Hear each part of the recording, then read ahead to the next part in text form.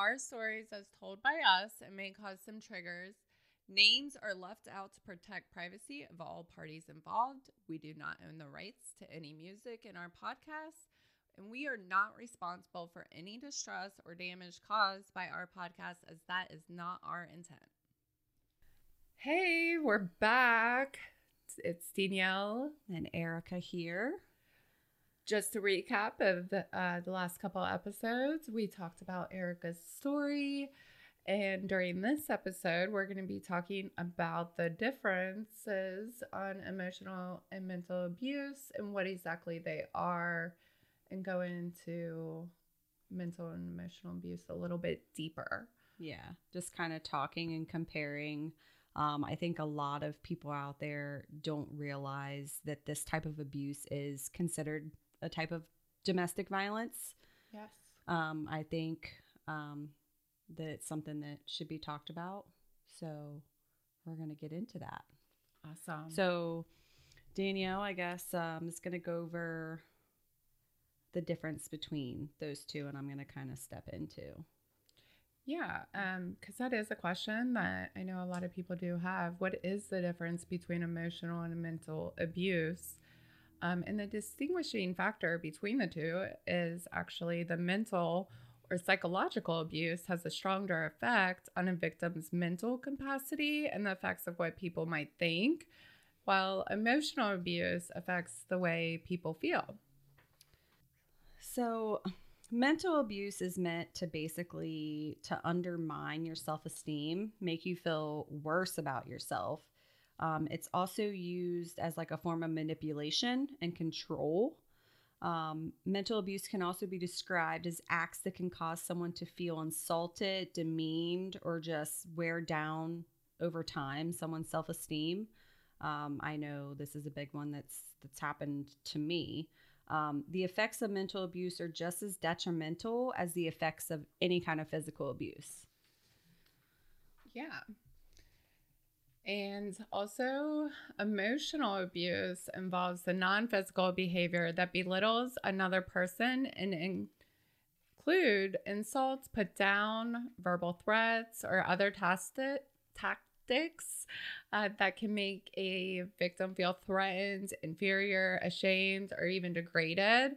And I think we did hear those kind of things in Erica's story. Yeah, I definitely touched on verbal threats, the anger and things like that. Those things can be used as like a form of intimidation. You can feel threatened. It kind of puts you in that fight or flight kind of response. And with Erica's story, I know we talked about, red flags or a sign. But some of the signs of mental and emotional abuse is the accusation and blame. Mm-hmm. The abuser always blames their problems on you and accuses you of doing everything wrong or doesn't accept any kind of responsibility for the consequences of their actions or words, and is constantly using you as a scapegoat. They also get very jealous and uses guilt to force you to do something that you may or may not want to do. And the abuser will also deflect or minimize any blame you try to place on them. Several things that we discussed in the last episode on Erica's journey was the jealousy factor, and she was made to feel guilty. He placed blame on her. Yeah, especially during that story where I told you, like, where we would go out with friends, I was always made to feel bad or guilty when I didn't act a certain way once we got there, or if he didn't have a good time, it would be my fault because of that. So that's kind of like the blame thing, the blame game. Yeah. The abuser will also try to control some major things like where to live or where to work, but not only the major, but the small things such as what you should wear or what to eat, what you're allowed to do, who you're allowed to be friends with, what to even watch on TV. Any indication that they're just trying to control you in any way is a sign of abuse. Yeah, and with that comes usually when they're using these kind of tactics on you, you tend to become kind of codependent. So we're going to touch a little bit on codependence. The abuser will create a situation that makes you feel like you have no other choice but to be with them. The abuser may also try to interfere with any of your relationships, personal and professional.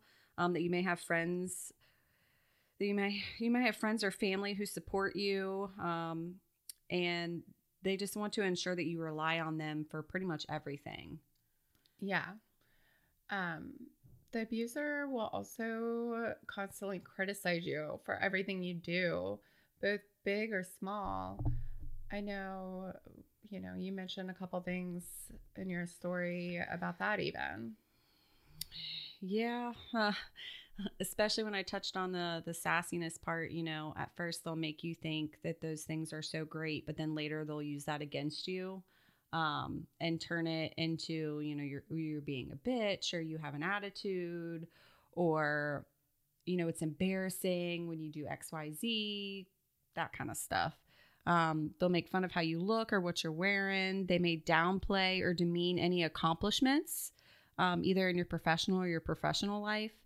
They will make whatever you do, basically, it's just never going to be good enough. And then with that, starts also coming the emotional neglect. The abuser will put their emotional needs ahead of yours. Always. Yes. And then they will demand the respect and obedience while they're constantly disregarding or ignoring or invalidating yours. And that was something that you guys had, you experienced after you had your daughter, right? Yeah. Tons of emotional neglect going on there. I mean, like I said in my story, where there'd be times where he would be gone for hours and then come back. And then I was expected to be, catering to his needs and making him feel a certain way about finally being home, you know? So yeah, emotional neglect is a big thing. Humiliation, that was a tough word to say. The abuser will make fun of you. He'll encourage others to laugh at you as well. Might even post like compromising pictures or post on social media. I personally haven't had anything like that happen to me, but I've seen it be done before. And I've also been laughed at in front of others and peers for acting a certain way. So I get that aspect of humiliation. That happened a lot when we separated too. I felt a lot of humiliation by the way I would react to things after, Yeah. So now I think, you should definitely go back and listen to some of those things that we went over, but I think we now want to go into like maybe some tips to overcoming some of those things with the emotional and mental abuse. One thing would be to kind of familiarize yourself with what constitutes as emotional abuse.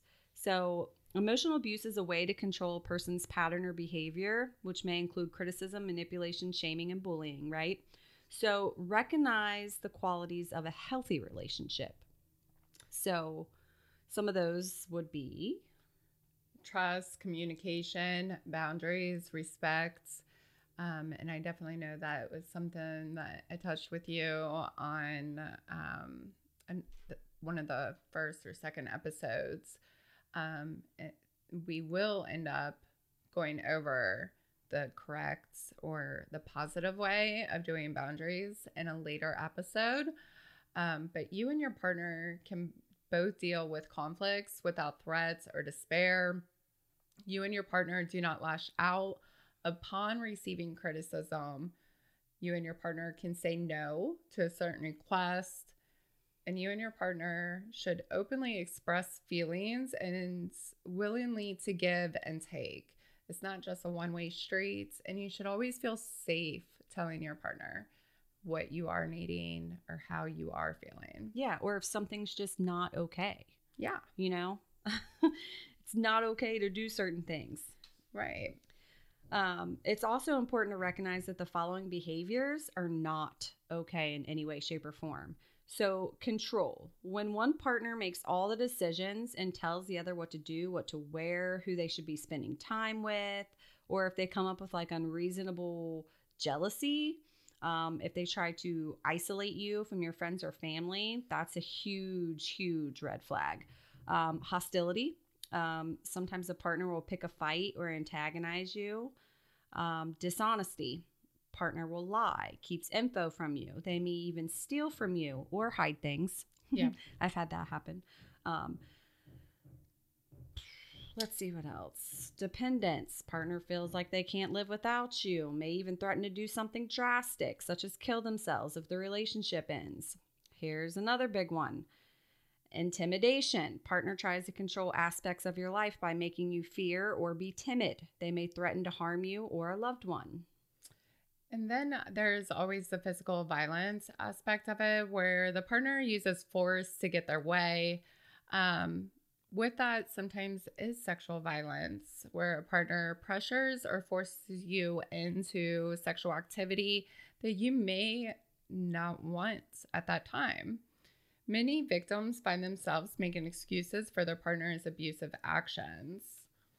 Yeah, they think, I deserve this. I disobeyed, That is one of the ones that I hear the most from survivors, is they really think like they deserved it. Yeah. Sometimes they'll think, oh, I had it coming. Mm-hmm. Or I can't leave because I love him. Mm-hmm. Understand abuse is a cycle. Abuse can be perpetuated. That's a big word too. But over and over again consists of 4 phrases. It's the tension or the buildup, the incident, which is the explosion, and then the apology. Reconciliation. Which then after that apology comes, of course, everything's going to be calm and it's going to go back to the honeymoon stage. All problems are forgotten about. Everything's just going to seem wonderful again. So basically what we're saying is those cycles can happen over and over and over and over again. Yeah, I like to call that the roller coaster. Yes, that's a good term for it. Yeah. Like you're on a constant roller coaster and then you get off and you get a little break and you like take a vacation and then you're right back on the roller coaster again. Yes. That's something that you definitely did for 11 years. Yeah. Always, if you are noticing, all of those, and then during that vacation or break with that person, when you're trying to actually get out of that relationship, because there are times that it takes a woman 10 times, or I shouldn't. Or 10 years. Yeah. I probably shouldn't just say woman, because men can be in abusive relationships as well, and not even realize it. But it generally takes 10 attempts for a person to leave an abusive relationship before they successfully get out. Or if it's physical, they actually pass away. Yeah, 10 or more, you should say. Yeah. But 10 is a big number. It is. Yeah. And it's scary to think about. Yeah, definitely scary to think about. It's also important that even if you feel like, always trust your intuition. That's something that I wish I wouldn't have ignored.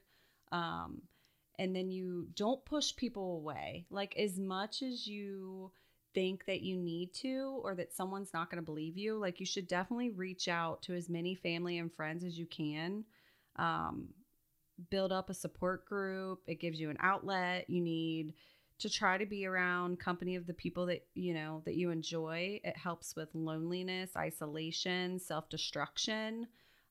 Those are also cycles too, I have to say. When you're going through your healing process, you'll go through a roller coaster of loneliness, isolation, and self-destruction. Oh, yeah.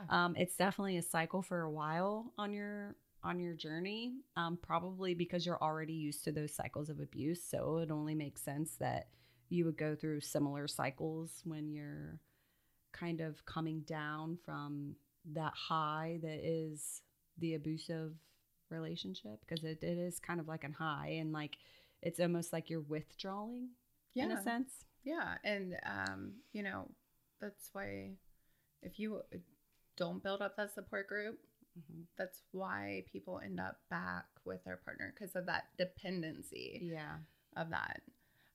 Always reach out to seek guidance of a professional. Once again, I know we talk about the National Domestic Violence Hotline a lot, but please call them at 800-799-7233. And if you don't feel comfortable calling them, you can also text them at 741-741. Always stand up for yourself as well. Start by pointing out what kind of behaviors you don't think are appropriate, and set boundaries, such as, I won't tolerate personal attacks. I'm not okay with you calling me those names. When you are willing to stand up for yourself, you take that power back from them. The dynamic of the relationship will change. It should change anyway. Yes. Yeah. Because you're standing up for yourself. Yeah. And that's something that they were not used to. No. And I know it's going to be hard to do too, because they've taken your self-esteem down so far. But if you can muster any bit of confidence in there, when you're standing up for yourself, be confident. You have the upper hand, knowing that their behavior is very inappropriate. You need to always maintain contact, keep an even tone of voice, and, just set those boundaries. Yeah. If you act confident in the face of their emotional abuse and keep your cool, it'll be harder for them to stand up to you. And just know that their behavior is not okay. There's nothing wrong with you. It's their behavior. Yeah, and there's nothing wrong with standing up for yourself either. And I know it's going to be hard, because you're probably used to like calling out their behavior and them getting upset. But, that's why you just have to prepare yourself. You have to prepare yourself for any confrontations with reasons why their actions and words are not okay. Let them know what constitutes as a healthy relationship. Let them know their words don't fall in line with a respectful relationship. And by saying all those things and looking them in the eye and keeping an even tone to your voice, it really is gonna, show them that basically you're done, and you're going to stand up for yourself. Let them know that their comments are hurtful and that they're not welcomed. Importantly, remind them that people who love or care for each other, they do not go out of their way to hurt one another. Like, if someone really truly cares for you, they're not going to go out of their way to do something like that to you. They're just not. And if they're not willing to live up to those standards, then you need to be prepared to leave. Yeah, exactly. One of the biggest things I think all survivors have issues with is knowing it's not their fault. So definitely know, once again, it's not your fault. If you end your relationship, cut all ties with your past abuser. You may still be harboring feelings of wanting to return to them. And some examples of that may cross your mind: did I make a mistake? What if there isn't anyone else for me? Or what if I don't deserve any better? And those kind of thoughts are normal in those situations. I know I had a lot of those thoughts, and I felt guilty. Yeah. And every day, like, literally, I have a full-length mirror, and when I would get ready, I had on there, "It's not your fault." You know what I did? What? I changed the person's name in my phone to "You Deserve Better," So every single time my phone rang or I got a text message, like that was the first thing I read is "you deserve better." And I had to literally keep putting that in my mind like over and over and over again, because you do yearn to go back. Mhm. And I'm sorry, I'm going to say it's really fucked up. It's really fucked up how much you miss that. Yeah. You know, especially in the beginning when you're first getting away from it all. Like I said earlier, it's kind of like withdrawing in a sense, because you get, your body gets so used to it that when you don't have it, it kind of freaks out a little bit. Yeah. You know, and just some advice too is like, let someone take your phone. Like, I wish somebody would have took my phone away. Yeah. Like, I really do. Or monitored me. I mean, I know that sounds a little silly because you think, oh, you know, someone monitoring you, but you need to stay off all social media. Like, if you're really trying to get away, you need to change your number if you have to, shut your phone off, take a little break from social media, deactivate your account for a little bit. It's time, you know, you got to focus on you. And I know you would think that like your phones these days are like what distracts people, but it can also make your situation 10 times worse. Mm-hmm. I know without a doubt that it did me. And the only time I was really able to start my healing journey was when I did get rid of all social media. I took a full 1 year break from it completely. That is awesome. Like completely everything. And then, yeah, I isolate it, but then that's when you also figure out like who's really there for you. Yeah. You know, because if they wanted to see you and they cared about you, they would come see you. Oh yeah. Or find you. Check on you and stuff. And this is where a lot of people do a lot of self-destructive behaviors as well. And I know I definitely, one thing with, you know, getting rid of everything that had to do with him, I see, instead of me taking a break from social media, I blocked his profile. Yeah. I still have my ex blocked. Yeah, he's still blocked. Still. And we're great now. I still find that amazing. I do. But I find that amazing. That's for later. But yeah, I still have him blocked. Yeah. It's not necessary. I the only thing that I wish that somebody would have been able to be there for me on is Snapchat.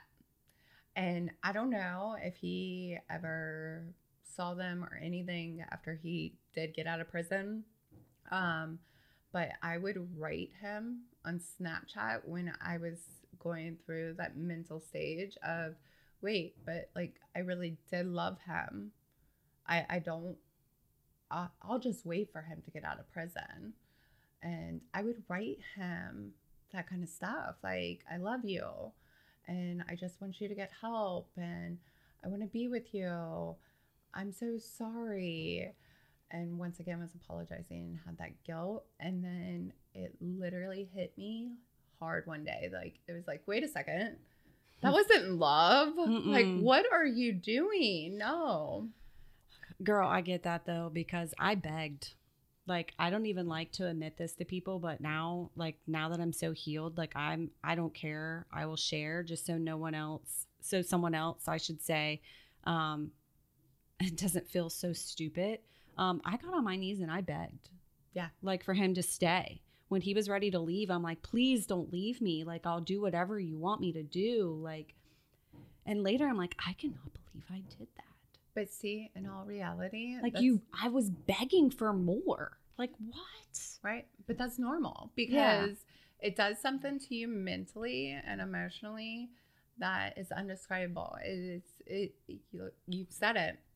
It is literally like a high, and it's just the same as people not liking, for instance, heroin, but they wake up the next day and they're begging for it because they need it, they want it, they feel the need of having to have it, they cannot think clearly. Like, your mindset is in a totally different way than definitely a normal It's definitely not a normal brain. No, no. So those thoughts are definitely normal. Just to let you guys know, once again, emotional abuse is a disorder of the abuser, not the victim. And I don't like the word victim. I hate the word victim. Yes. We are not trying to be victims here, by the way. Right. But unfortunately, you are a victim in that situation until you're not into that situation anymore. The healing process. Correct. You've survived. You got out of it. Yes. Yep.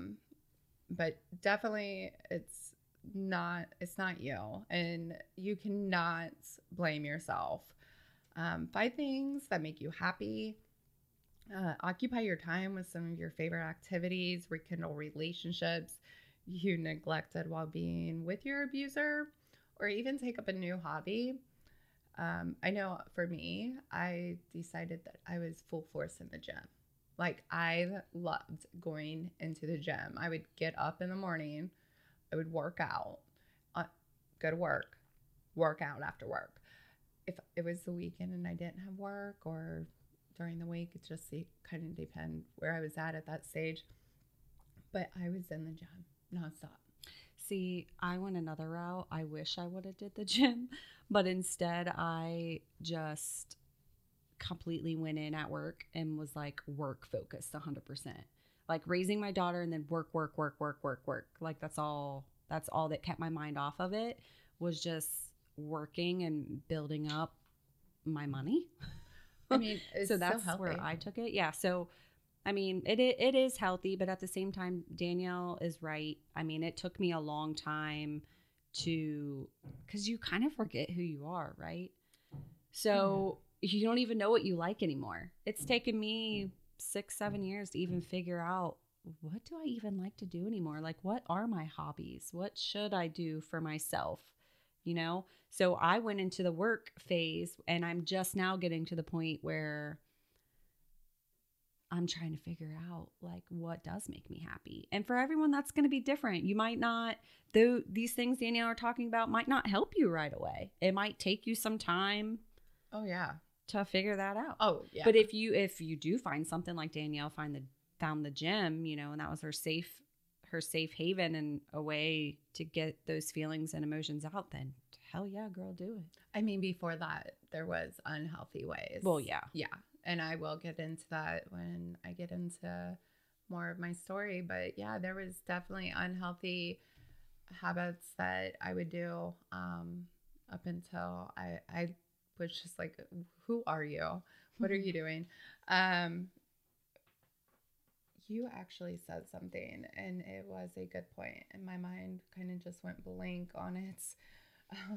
Sorry. Does it have anything to do with like maybe how everyone finds things that's going to help them in their own time? Yeah, you got to figure out what is going to work for you, because I mean, I know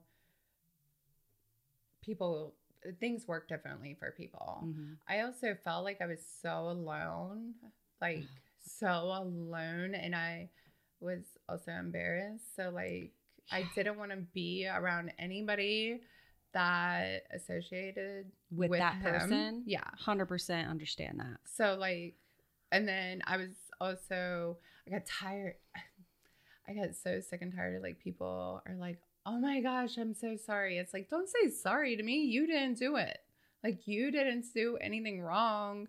Like, you guys aren't helping. So there were certain places that I wouldn't even want to go to. Yeah, because I'm sure it was probably almost like every time somebody saw you for a while, that's all they wanted to address, right? Like, oh, I'm so sorry that this happened to you. Not like, oh, how are you and what are you doing now? Like, right.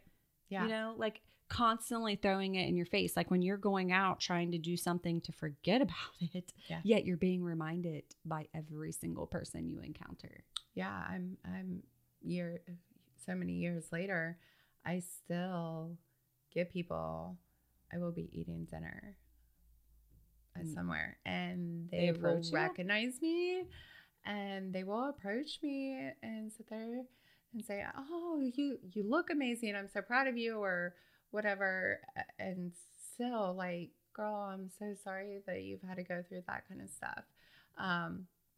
And now I'm at the mindset of, I call it that girl, because I can't believe that I became that girl. Right. But, and I'm sure you couldn't ever see yourself like that. For those that don't know, Erica and I, we grew up together. Like, we were friends.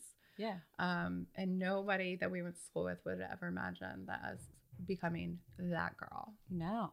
I mean, both very, well, I think we were both very confident, like loving, charismatic people ourselves, you know, with pretty high confidence. And I was someone who didn't take any shit from anybody. No. Like that. Well, at least that's the facade that I put, because, yeah, you know, I'd always put off, you know, don't mess with me. I'll tell you about it, you know? So the fact that I dealt with someone who talked to me like that and like actually begged for him to stay, it still is kind of a little unbelievable to myself.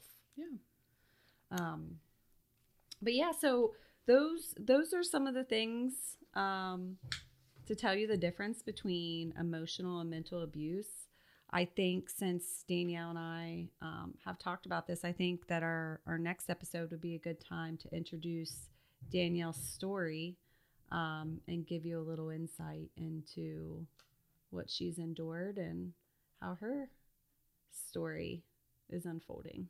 Yeah. And in that story, it'll talk more on the physical abuse aspect as well as some sexual abuse. So we'll definitely be touching on that on the next episode. So if you know someone who is struggling or is in a domestic violence situation, please reach out to the Domestic Violence Hotline, 800-799-7233, or you can also send a text message to 741-741.